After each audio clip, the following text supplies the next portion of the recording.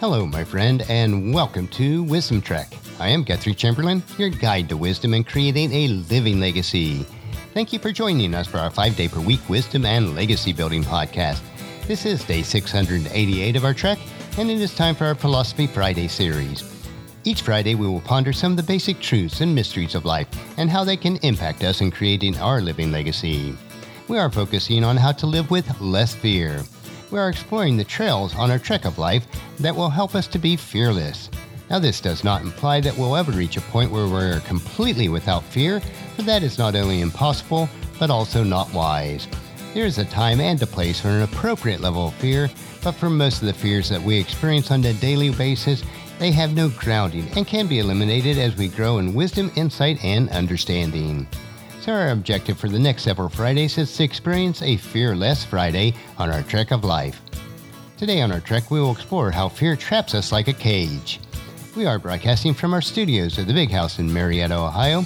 We have been experiencing fall-like temperatures this week, which causes us to realize that within a matter of a few weeks, we will begin our leaf harvest once again. With many mature oak, maple, and walnut trees on our property, the volume of leaves that we collect is overwhelming at times. As we explore the topic of fear on our trek for today, if we are not careful, fear can overwhelm us because fear is like a cage. Fear entraps us in the same manner as a physical cage or a jail cell would entrap us, forcing us to become fearful as we lose the freedom to make rational choices. It closes in on us and keeps us from living in freedom.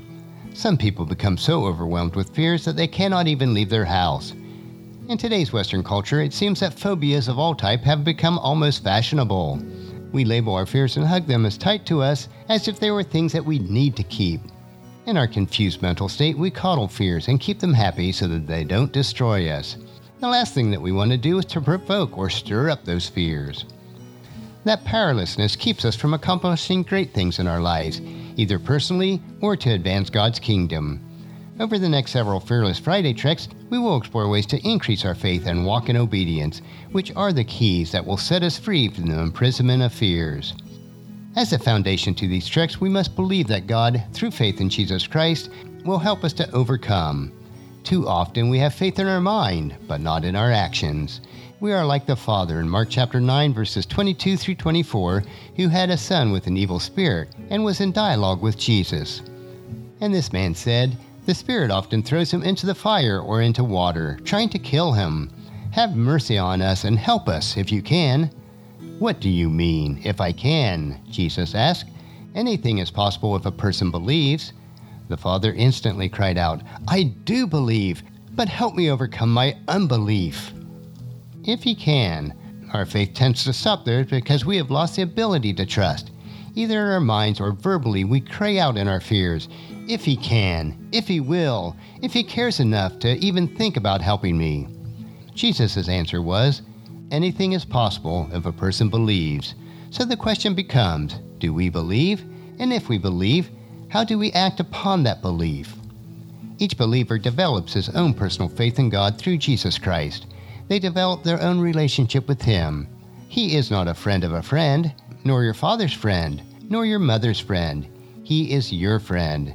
In fact, God has made us heirs. In Romans chapter 8, verse 17, describes this.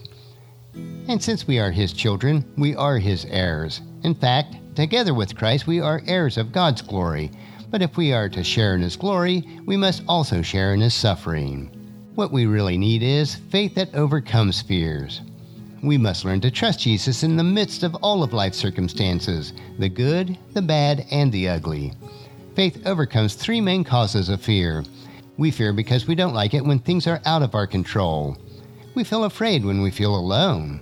And when we face our trials, we fear because we feel helpless to change our circumstances. As we explored last month about fear, even Jesus' closest friends and disciples who saw all the wondrous signs and miracles still feared. Even when they were in the presence of Jesus, they thought that they would die, as is told in Mark chapter 4, verses 35 through 41. As evening came, Jesus said to His disciples, "Let us cross to the other side of the lake." So they took Jesus into the boat and started out, leaving the crowds behind, although other boats did follow. But soon a fierce storm came up. High waves were breaking into the boat, and it began to fill with water. Jesus was sleeping in the back of the boat with his head on a cushion. The disciples woke him up, shouting, "Teacher, don't you care that we're going to drown?" When Jesus woke up, he rebuked the wind and said to the waves, "Silence, be still." Suddenly the wind stopped, and there was a great calm. Then he asked them, "Why are you afraid? Do you still have no faith?" The disciples were absolutely terrified. "Who is this man?" they asked each other. "Even the winds and the waves obey him." Next Fearless Friday, we will begin our treks to explore the 3 main causes of fear. The first being the fear of being out of control. I know that you'll find these insights interesting and profitable in living your rich and satisfying life. Our next trek will be Mindshift Monday, where we will help you to live differently by thinking differently. So encourage your friends and family to join us and to come along with us on Monday for another day of Wisdom Trek, Creating a Legacy. If you'd like to listen to any of the past daily treks or read their associated journals, they are all available at wisdom-trek.com. You can also subscribe at iTunes or Google Play so that each day's trek will be downloaded to you automatically. And thank you so much for allowing me to be your guide, your mentor, but most importantly, I am your friend as I serve you through the Wisdom Trek podcast and journal. And as we take this trek of life together, let us always live abundantly, love unconditionally, listen intentionally, learn continuously, lend to others generously, lead with integrity, and then leave a living legacy each day. I am Guthrie Chamberlain, reminding you to keep moving forward, enjoy your journey, and then create a great day every day. See you on Monday.